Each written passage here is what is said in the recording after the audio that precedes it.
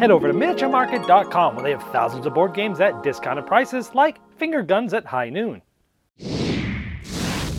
Hello my friends, it's the Game Boy Geek here. The sun is rising, and as it gets up to the top there, it's going to be close to noon, and at high noon there's going to be a draw. Outside in the Wild West, right in front of the saloon, today we're taking a look at Finger Guns at High Noon. This is from Indie Boards and Cards. It is a party game for 3 to 8 players.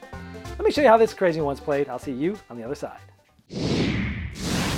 All right, Finger Guns at High Noon. This is a fun theme. I love sort of Western themes. I love draws. The artwork fits well. All that. It's just a fun little thing in the box here. So I like the theme. This for me is a cross between 2 party games. Dead Last, which is like a social collusion game from Smirk and Dagger, which is absolutely a ton of fun, and Cash and Guns 2nd edition, which is sort of like, hey, let's point foam guns at each other and see who's going to hit, and a little bit of bluffing and this and that. So it's sort of like a social collusion party game, and it mixes those 2 games together, both games that I love, and it puts it down into like a quick 15-minute game, which is really cool. It's a great filler game. I like that you can call the round at any time, but then you become the sheriff and you can't do it again, because sometimes, depending on where you're at, where others are at, you kind of want to rush it so that players can't collude against you. Other times you want to wait for a while because you're trying to collude against somebody else, figuring out what to do, how to get them down to health, and they might rush it. And I like that it has that push and pull, but the same player can't do it twice in a row. It's a cool way to kind of like police that.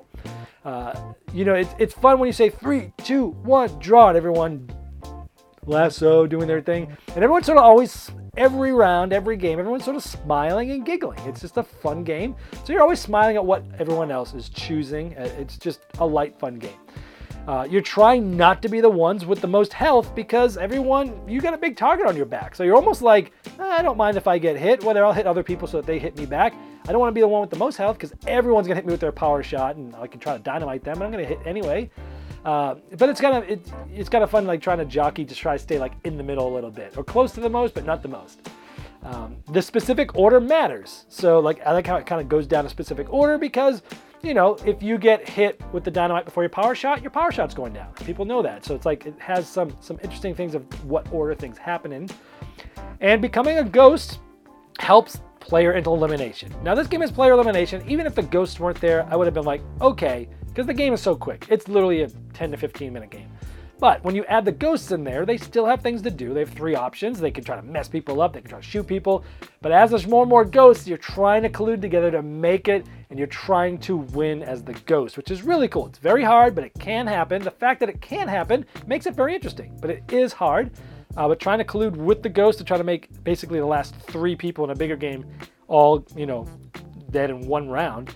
It's kind of fun to watch how that happens. And so like the other players might rush it. When the ghosts are trying to collude, it's really cool. This is a quick, light party game that I think is a ton of fun.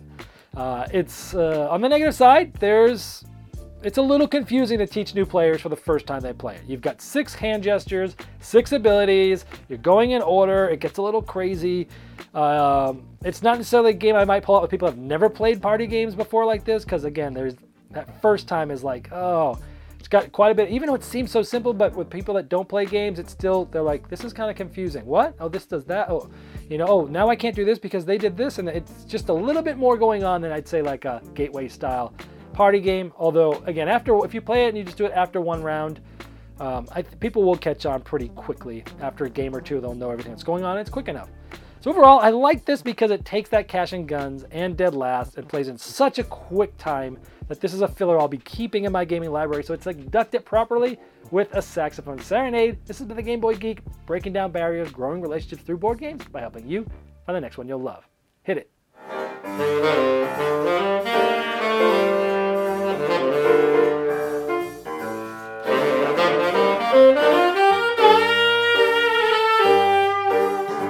Did you miss the Game Topper 2.0 Kickstarter? Have no fear, it's not too late to get in on the ultimate gaming accessory.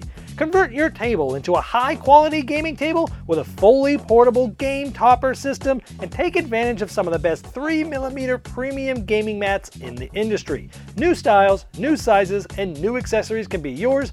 Upgrade every game you play by late backing now at GameToppersLLC.com.